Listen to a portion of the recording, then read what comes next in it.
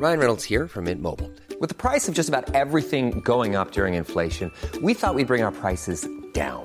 So to help us, we brought in a reverse auctioneer, which is apparently a thing.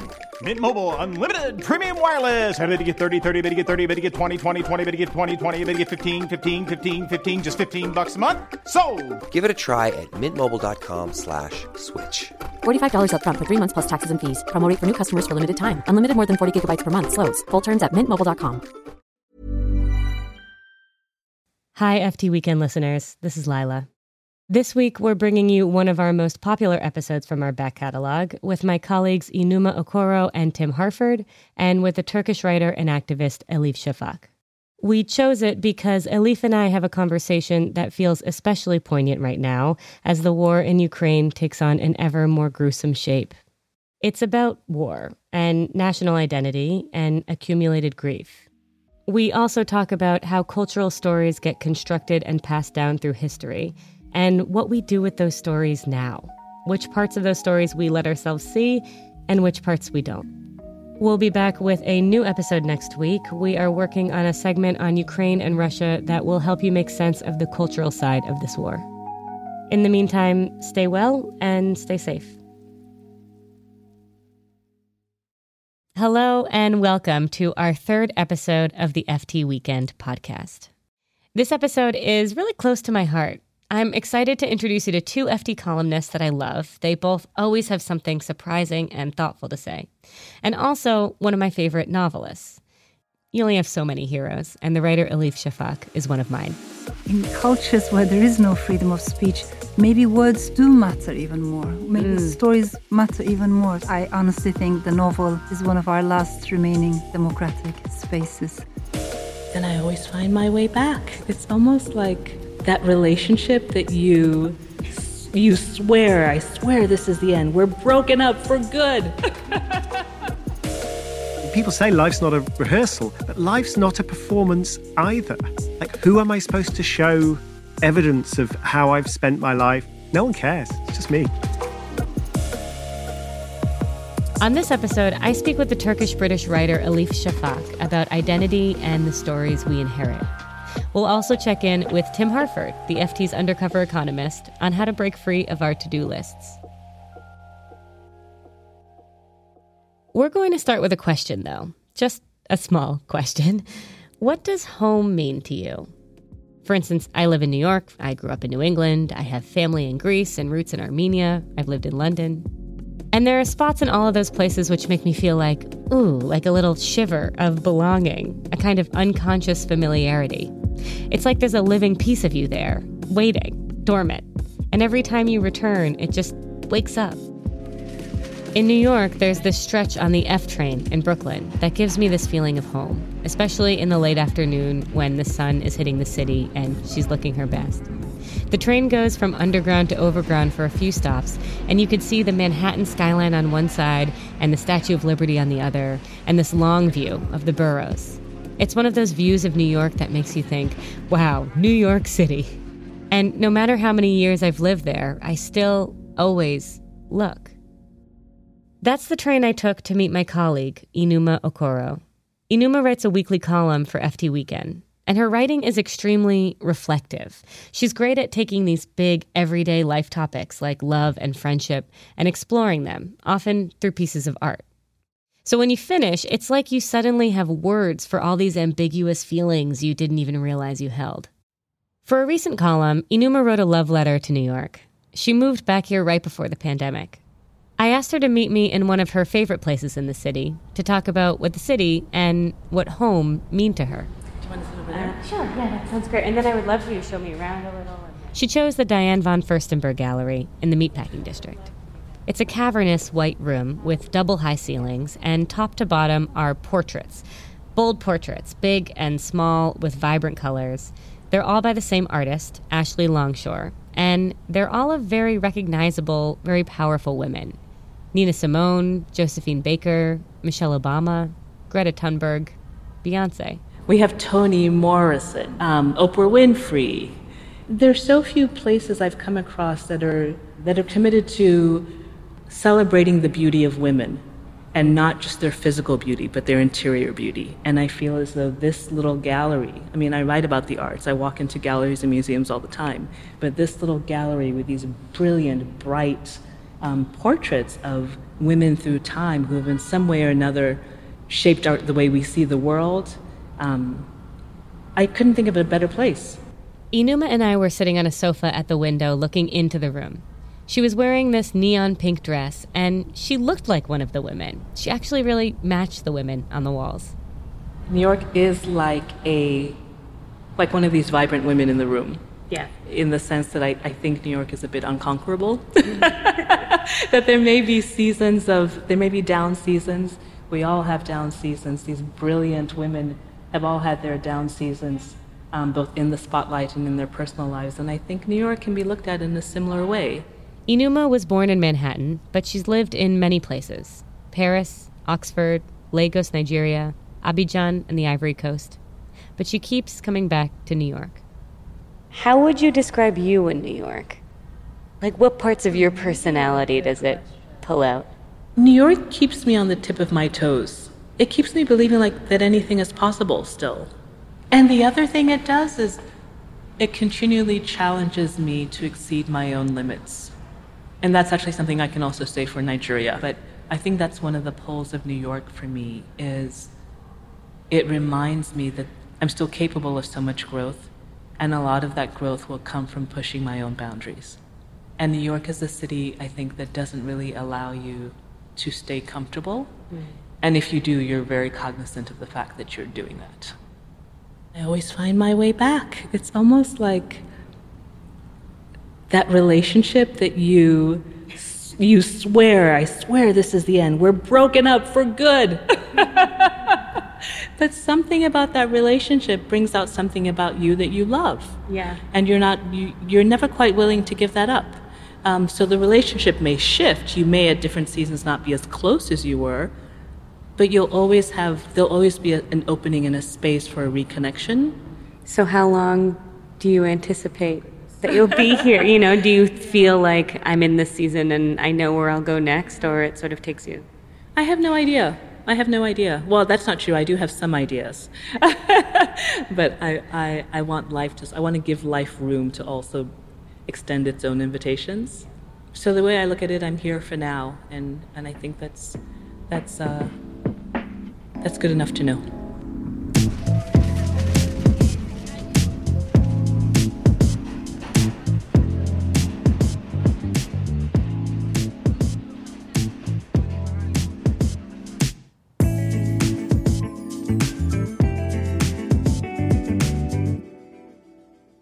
A few years ago, life gave me an invitation to visit Armenia. My mother is Armenian, and her father survived the Armenian genocide in 1915, when 1.5 million Armenians were killed at the end of the Ottoman Empire. Turkey still denies the Armenian genocide, and for political reasons, even the U.S. didn't officially acknowledge it until this year, 106 years later. So a lot of the Armenian identity is really wrapped around trying to have this history affirmed. There's like a fear of being erased. There's a need to keep the culture alive. Our family is from what is now considered Eastern Turkey, and because most of the Armenian history there has been destroyed, we never knew where home really was. The modern country of Armenia, we thought it would feel culturally different, and we didn't think to go. Actually, really, it felt like a block. Going to Armenia felt like going to the moon. But, people have been to the moon. So, in 2018, we went.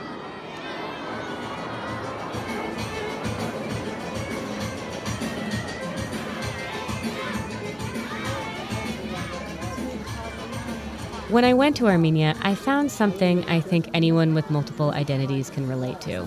It was a place where everyone looked like me, and where I didn't have to explain my culture. But also, I realized I actually didn't know anything about these people. I'd come back with all this privilege that our family had acquired from building a life in the U.S., and my understanding of Armenianness felt almost out of date, like it was stuck in this time capsule. I actually wrote about it, and the link to that piece is in the show notes. Since that trip, I've been on a kind of journey to understand this part of my identity. It's like a search for the missing stories that died with my grandparents. It's questions about what generational trauma we hold and what we let go of. And through that journey, I've leaned heavily on the writing of Elif Shafak. Elif did something very courageous in 2006. She wrote a book called The Bastard of Istanbul, which acknowledges the genocide. The Turkish government put her on trial for insulting Turkishness, which made it very hard for her to continue to live in Istanbul. She's quite heroic from a human rights standpoint. She's always standing up for the lost and forgotten, for women, for minorities. And the book put a young Armenian-American woman up in conversation with a young progressive Turkish woman for the kind of nuanced conversation I've always wanted to have. Elif's most recent book, The Island of Missing Trees, gives space for another very sensitive conversation between cultures, this one between the Greeks and Turks living in Cyprus. It's told partly through the point of view of a fig tree, and she uses nature and the fig tree to see beyond man-made walls. Elif and I met in person in London. She writes regularly for FT Weekend, and we had both just been to the FT Weekend Festival. She is serious. She's warm. She has a soft urgency to her. We sort of locked eyes at the start of this interview, and an hour later, I'm not sure either of us had blinked. Elif, thank you so much for joining. Thank you so much for inviting me. Elif, I would love to hear about your relationship with Turkey. I actually met a Turkish Cypriot person this weekend, and he said, oh, you're interviewing Elif Shafak. Like, every time she says something, it's the headline in Turkey. Like, it's on TV. And I thought, wow, this woman is really brave. I wonder what your relationship now is with the country, but also just what gives you courage. I really appreciate you saying that, but I don't see myself as a brave person. But what I have is curiosity. I really love to ask questions, sometimes including difficult questions about difficult issues, including taboos, the things that we might find difficult to talk about. People, of course, realize that it's difficult to question political taboos in Turkey, such as the Armenian genocide. But at the same time, in cultures where there is no freedom of speech, maybe words do matter even more. Maybe stories matter even more. So I don't know. I mean, people share books, that word of mouth. One copy is sometimes read by, on average, 4 to 5 people. Yeah. In Turkey, if you like a book, you don't just put it back on the bookshelf, you pass it on. So the love that comes from the readers is very genuine and incredibly, I think, precious, heartwarming. But when I look at the politics and politicians in Turkey, I feel very, very depressed. One of the things I love about your novels is that they do this interesting thing where you use fiction to create a scenario that may not normally happen. And then you allow the characters to play out conversations that are complex and nuanced and satisfying because you just don't get to hear those conversations often. And I wonder if you could tell me a little bit about The Island of Missing Trees, this new novel, and what the conversation was meant to be there. Indeed. And may I also say what you mentioned, what you said is really close to my heart because I think multiplicity, pluralism, there's a multiplicity of voices inside novels. I love that. I honestly think the novel is one of our last remaining democratic spaces. I think I've been wanting to write about Cyprus for a very long time, to be honest. It has always been somewhere in my soul. I've been thinking about it, researching, reading, but I could never find an opening, a gate into the story, mostly because it's not an easy story to tell. And in Cyprus, it's not like the past is a bygone affair left behind. I think it's very much alive within the present moment. There's no doubt that we're talking about a beautiful island with very, beautiful people, north and south. But at the same time, it's a place where there's accumulated grief, resentment, grievances, and none of that is easy to talk about. And there are clashing memories. So how do you tell the story of a divided land without yourself falling into the trap of nationalism as a storyteller? How do you tell the story of a place that has experienced ethnic violence, some sort of civil war, without yourself going back into the codes of tribalism, right. that wasn't easy until I found the fig tree. Only then I could find the courage to start writing the story. You know, I'm Greek and Armenian. I didn't know you were Greek and Armenian. Due to your surname, I thought you might be, Greek. Greek, I yeah. didn't know both. Yeah, I'm both, and American. And my mother's parents survived the genocide and came over in the 1920s. And you learn from these cultures like so many wonderful things, right? You learn there's like a richness and a beauty to both cultures, and they're embracing and they're large and they're loud and they're loving and, they're superstitious and they're funny, but they also hold on to things very strongly. Yeah. And you're taught through osmosis not to like Turks, not to trust them. Sure. And as a modern woman who believes in the intersectionality of privilege and pain, I don't know what to do with that. Yeah. Yeah, no, I hear you. And of course, these things run throughout generations, right? Yes. So from one generation to the next, understandably, because there's a lot of pain, accumulated pain, the memories. Yeah. There are traumas that people have gone through. And I think that's why memory matters. And we should be able to talk about the past in a calm, nuanced way. Yeah. Sometimes grieve together, mourn together, empathize, and then hopefully learn from the mistakes of the past and hopefully never ever to repeat them again. But what we have in Turkey is, of course, we come from a very long and rich, complex history. That doesn't translate into a strong memory, however. Interesting. So just the opposite. I think we're a society of collective amnesia in Turkey. Our entire relationship with the past is just full of ruptures and void. And that void, once it's there, it's filled in with either ultranationalist interpretations of the past or Islamist interpretations of the past, which says whatever our ancestors have done was great. We were a great empire, a mighty empire. So you can never question that narrative. Your novel, The Bastard of Istanbul, it was passed around my family like required reading. Yeah, it was required reading. And it was a very moving story to kind of see parts of our culture represented in this book. And it puts kind of a young Armenian American woman up in conversation with a young progressive Turkish woman. And it acknowledged the genocide, which, of course, was difficult for you, and we were grateful for, but also grappled with what Armenians really want in recognition, and what would make them feel whole, and how much of our identities can't be extrapolated from this event. And it just had the complicated conversation: who are we as a people other than the genocide? Like we use it to define us, but what else are we? Like what makes us Armenian? And I find your words so important. I also think that there is a generational difference. I don't know if you would agree with me, but the oldest generations, the ones who have gone through the biggest traumas, they carry all those memories inside, but they don't necessarily have a language. They don't maybe even know how to talk about it. And it's very painful. We have a sense about that. The second generation, maybe it's not as interested in speaking about the past. Again, understandably, especially if there has been a displacement, especially if there has been a migration, because they have to find their feet in their adopted lands. Mm-hmm. They have to, build a future. So they need to look forward. Then it's the third or the fourth generations, the youngest in the families, I think, who are asking the most important questions about identity, family stories, the stories of their ancestors.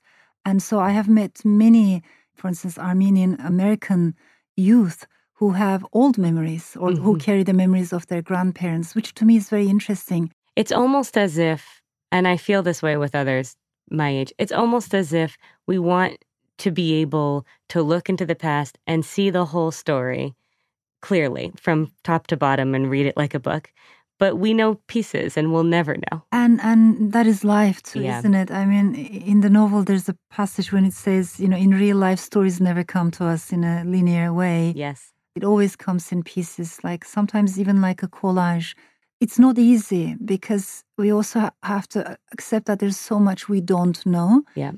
But we appreciate knowledge. I think knowledge is important. Memory is a responsibility in that regard. I would rather we be able to talk and especially listen to each other. Only then we can heal. There are ways in which it seems that you encourage us to be open-minded with others. And there are also things that it sounds like you don't tolerate. And where is that line? Beautiful question, challenging question too. So I think we should be very aware, about issues like racism, homophobia, sexism, any ideology, any narrative that divides humanity into boxes and assumes that one box is superior to the other. I don't like that. However, while I'm critical of the narrative or people who are the demagogues of that narrative, at the same time, I think as a writer, I have a responsibility to connect with people who come from all kinds of backgrounds and who might have voted differently, for different reasons. I cannot belittle that. When we're in the company of other people, when we're in the public space, energy is contagious, it travels. If all my friends are biased against a certain minority, their biases affect me and mine affects other people's. But when I'm reading a novel, I become an individual. I distance myself from that collective energy. Interesting. And I retreat into an inner garden. And when I am there, I think it's easier for me to connect, even with people who I might regard as my other. Mm-hmm. Last question. What brings you joy these days? There's so many things that bring me joy. I mean, seemingly small things that we used to take for granted, like sitting under a tree and reading a book. We didn't pay much attention to these things. And maybe with the pandemic and with the climate crisis, we're realizing actually how important they are. So this is the right moment to reassess, restructure our own priorities and values. What do we want in life? Is it to make more money and profit and be, constantly in a rush and in endless hurry? Or are there other things that are more immaterial, whether it's family, love, friendship, sisterhood, things that really cannot be translated into money, and yet they matter so much. Yeah. So this is a moment of reckoning, and I think we need to reorder all our priorities, both individually but also collectively. The other day I ate a plum and I thought, this is the perfect plum. Exactly, just to see the joy in that moment. Yeah, I'm eating a plum. How precious is that? Elif, thank you so much for being here. Thank you so much. I really appreciate it. Me too.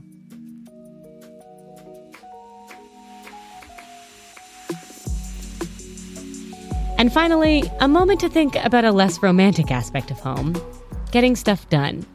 How we live our day-to-day lives. How we stay organized and productive. So, Tim, I imagine you're an extremely busy person. You've written 10 books, right? Something like that. Yeah, it's about right. That's Tim Harford. You may know him as The Undercover Economist, which is his weekly column for the FT Weekend magazine. Tim is extremely well known for asking big questions through a small, human-sized lens. He makes us think about how economics affect us in tangible, everyday ways. He's also possibly my most prolific colleague and incredibly productive. You write a column every week. You host a podcast, Cautionary Tales. You have a BBC Radio 4 show. It kind of makes me anxious just thinking about all the things that, that you do. And so I'm curious first, how do you organize your time? What does your to-do list look like?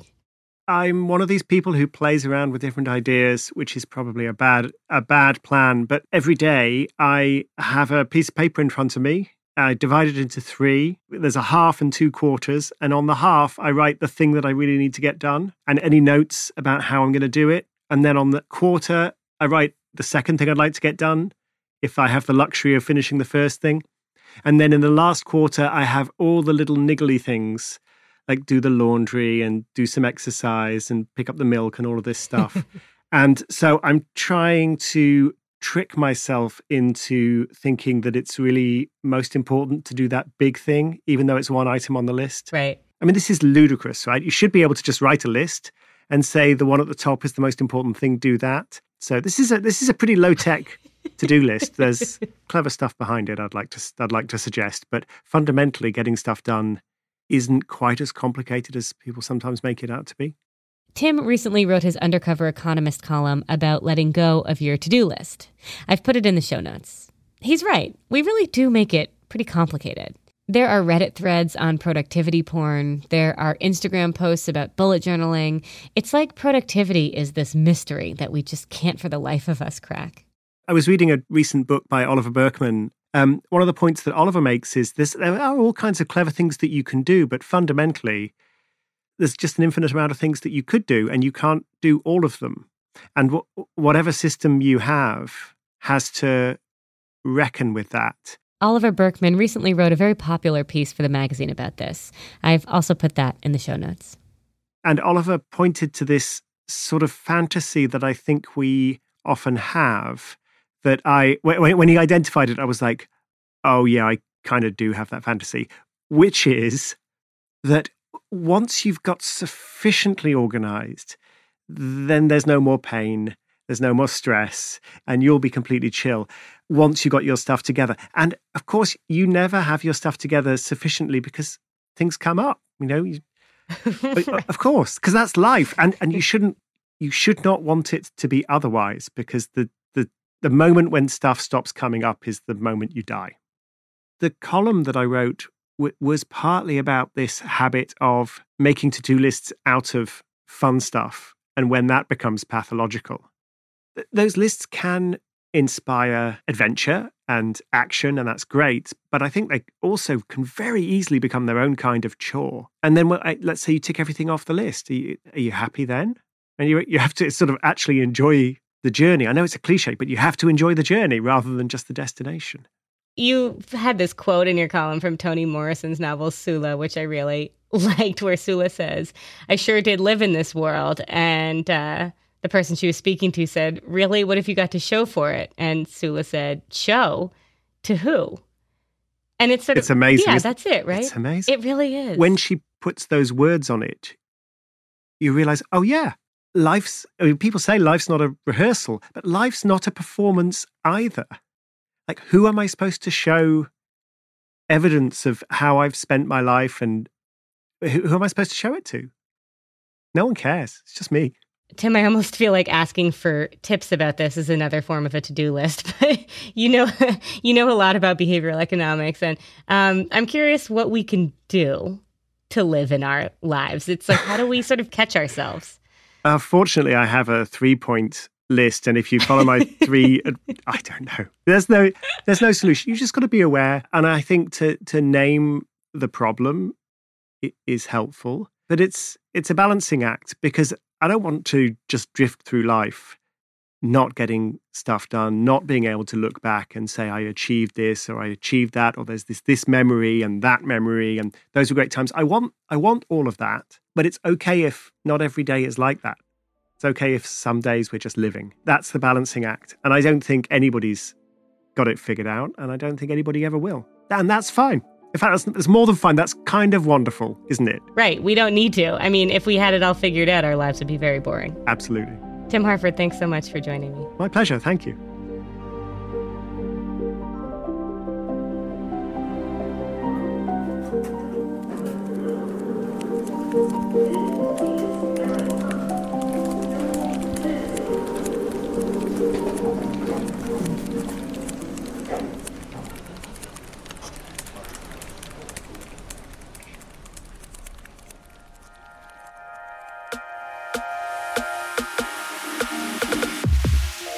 Thank you for listening to our 3rd episode of FT Weekend, the podcast from the Financial Times.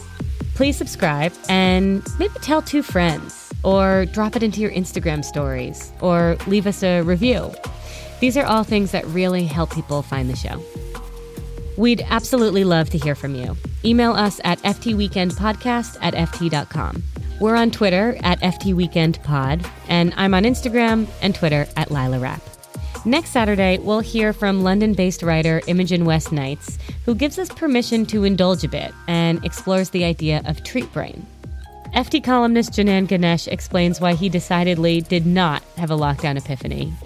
And travel writer Maria Schallenbarger brings us, quite literally, on to the Orient Express. You can always read the stories we mentioned through the links in our show notes.